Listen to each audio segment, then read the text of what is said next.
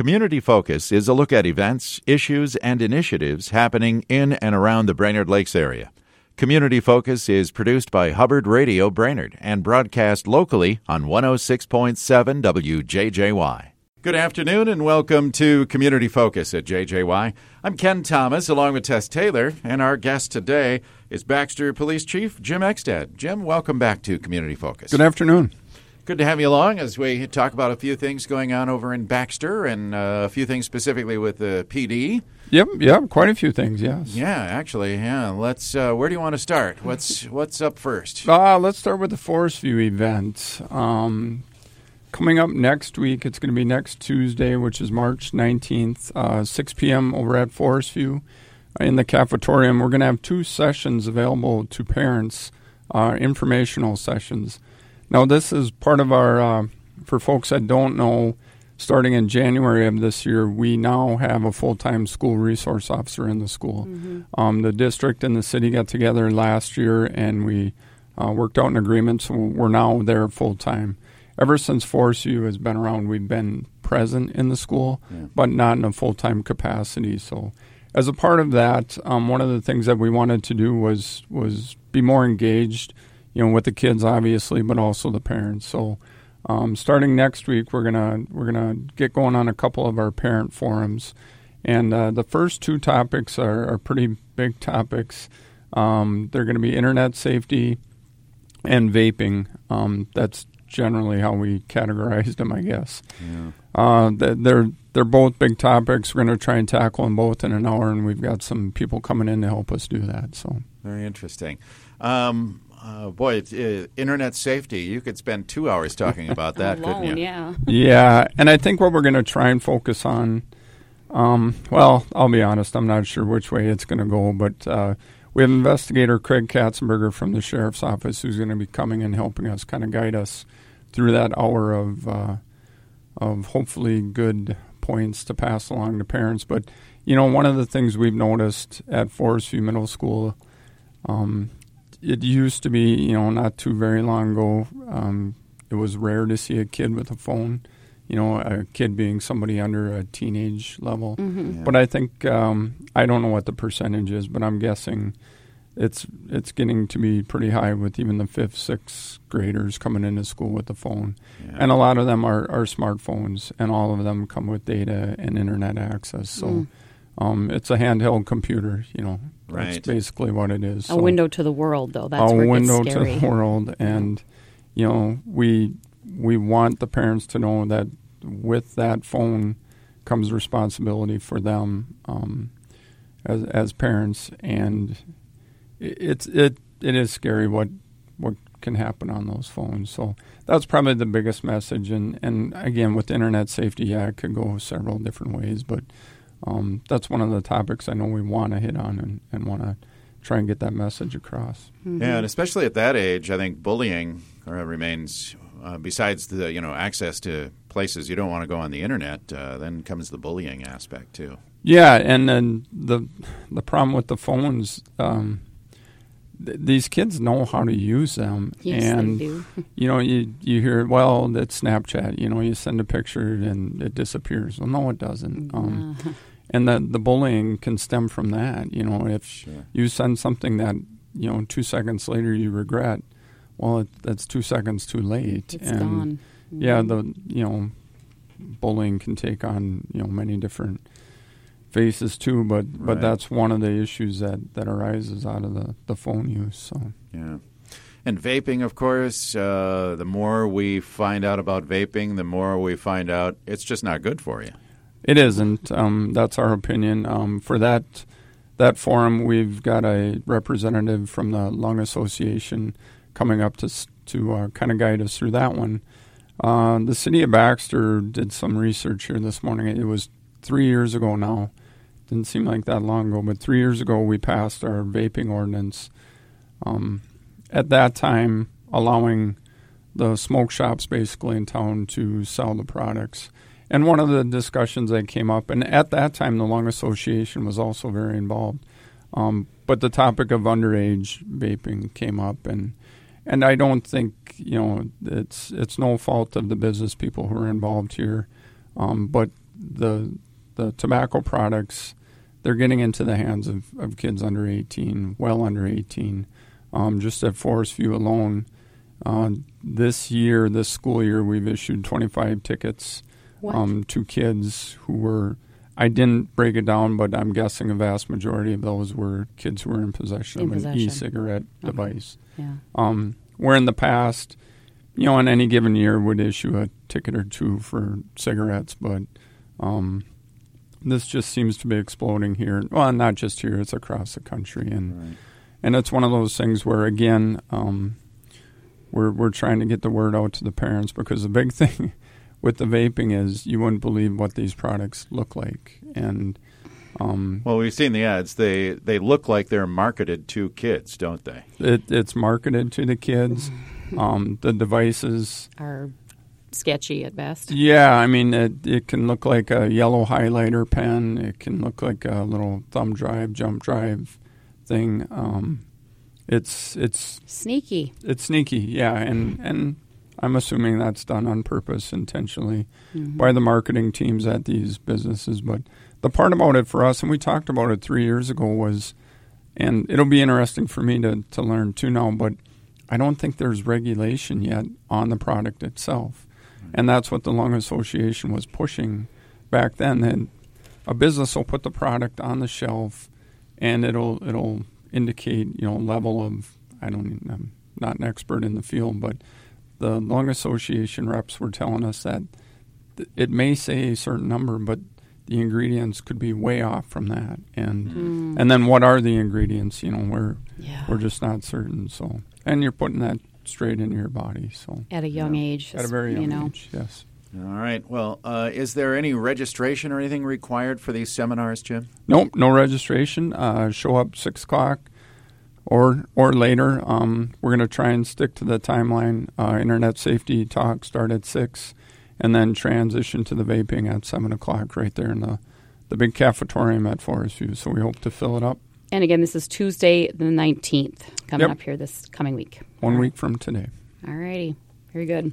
Mm-hmm. All right. Let's talk about some other things that are going on in Baxter. Do I understand your officers are you're thinking about body cams at this point? Yep. We're well on the road to getting deployment of the body cameras. Probably be about mid-May. It's been a process for us. Looking back, we started talking about it in 2016. There's a very defined process that the state has outlined. We did our public hearing in 2017, and it's part of a bigger project. We also needed to upgrade our squad video systems. So we've been working towards that, and all of it's kind of coming together now. And we should, by mid-May, be deployed with body cameras in conjunction with the new squad systems. We've had squad video forever, but it was just a good deal. And I don't want to say we were dragging our feet on it, but even in the last 2 years, there's been changes, within the market, within the product itself. The technology has improved, just like everything else. Mm-hmm. You wait a couple months and technology is better. Yeah. But at some point, you got to pull the trigger and move on it too, and we've decided to do that. Timing was right, and we're excited to get those rolled out. Yeah. And did the city have to approve all of this too? Because there's quite an expenditure with something like this, isn't there? Yep. Yeah, we've actually had it in the budget. I think this is our 4th budget cycle that we've been putting money aside for it. So, yeah, it's an expense, and it's one of those things where as a capital product, you can plan ahead a little bit, but it's a big step when you take it, that's for sure. But yeah, there was also the public input part. We did not have anybody appear at that meeting, but we did have it.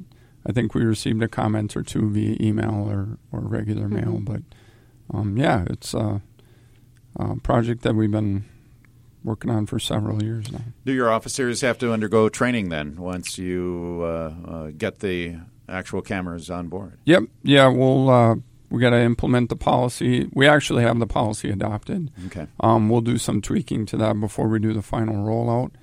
And then the vendor will come up and train us on the systems themselves. And there's kind of two parts to it. There's the deployment out in the field, and then the behind the scenes now.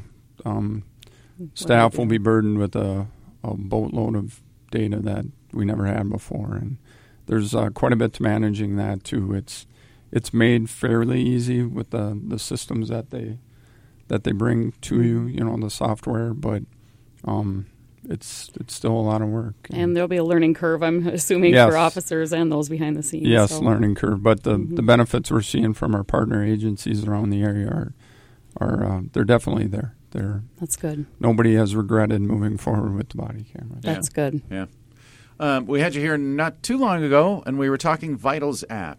Bring us up to speed on that. What's the latest? Some exciting news on the Vitals app. The local group, Adult Mental Health Initiative, saw the product, believed in the product, and they've funded the deployment of that product to all police departments.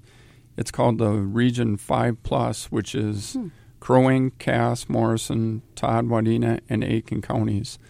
I don't have the exact number, but I believe it's well over 200 officers in those 6 counties will now have the app.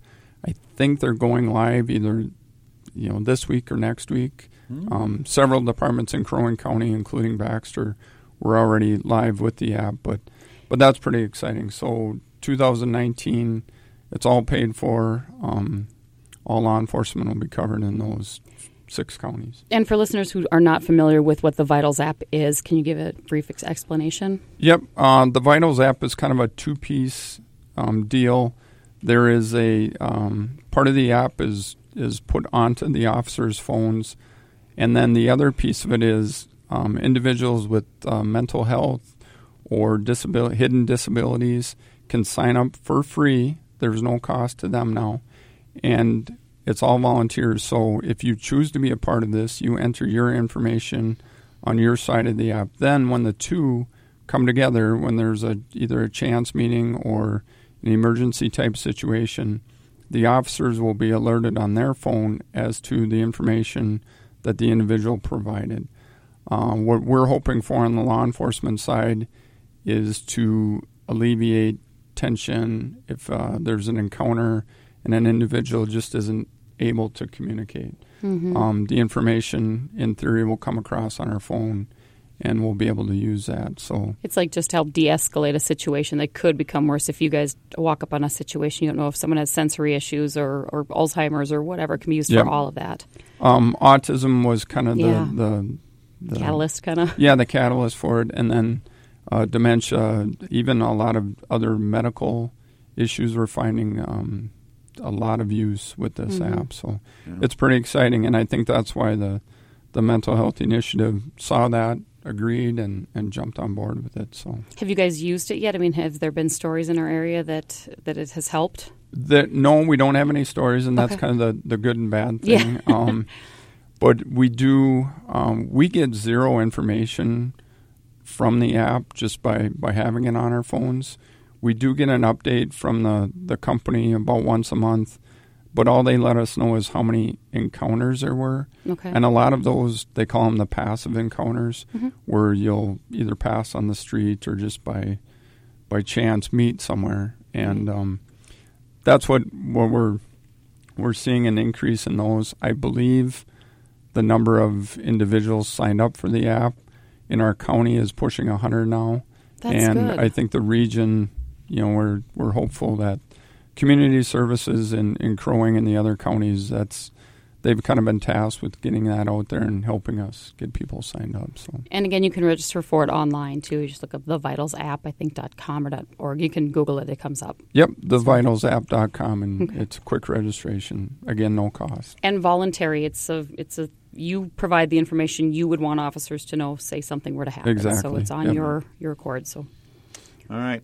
We're kind of getting close to running out of time here, Jim. I'm going to jump right ahead. I know we talked a little bit about how successful the Towards Zero Death project on Highway 210 was Yep. last year. You've got another one coming up that the department will be participating with on 371 this year? Yep, our Brainerd Lakes TZD coalition, we've kind of taken that project, the Highway 210 project, and switched it over to Highway 371. The State Patrol has been a huge partner in this. And what we're going to do this year, we're going to run it from Morrison County all the way up through Walker. That takes 371 pretty much the entire distance. And again, we're really hopeful that just by getting out there, being visible, focusing our efforts a little bit more than maybe we would have on that particular highway, we can see some reduction in the crash numbers like we did on Highway 210. It's it's always hard. I tell people I try not to take too much credit, because then if you take all the credit, you got to take the blame too. But it's one of those things where I think it was a 25% reduction in crashes over a 1-year period. That's a big number, and if we can even take a credit for just a little bit of that, I think we will. So yeah, we're excited to switch that over to Highway 371. As we all know, it's a huge corridor in this area. There's a large volume of traffic over there, so if we can push those crash numbers down, even if it's 15 to 20%, that's going to be a big deal. Mm-hmm. So it sure will be. Yeah. When does it start officially? We've started. Oh. Dun, dun, dun. Yeah, we're out there. We rolled out the forms to all the departments involved about a month ago. State Patrol again was kind of the workings behind that, and they made it easy. It's an interaction for an officer literally will take 15 to 20 seconds to document in the forms that they've provided. So it's really not taking up any extra time. It's just the ask on the front end is that we focus our efforts on that corridor. So, Mm-hmm. All right. Well, let's hope for a very safe 371. yes. Yep. Jim, thank you for being here today. We really appreciate it. No problem. Thanks for having me. Yeah, absolutely. Jim Ekstedt is the Baxter Police Chief. I'm Ken Thomas, along with Tess Taylor, and that is today's edition of Community Focus. And don't forget, Community Focus is available anytime simply by accessing our website at 1067wjjy.com.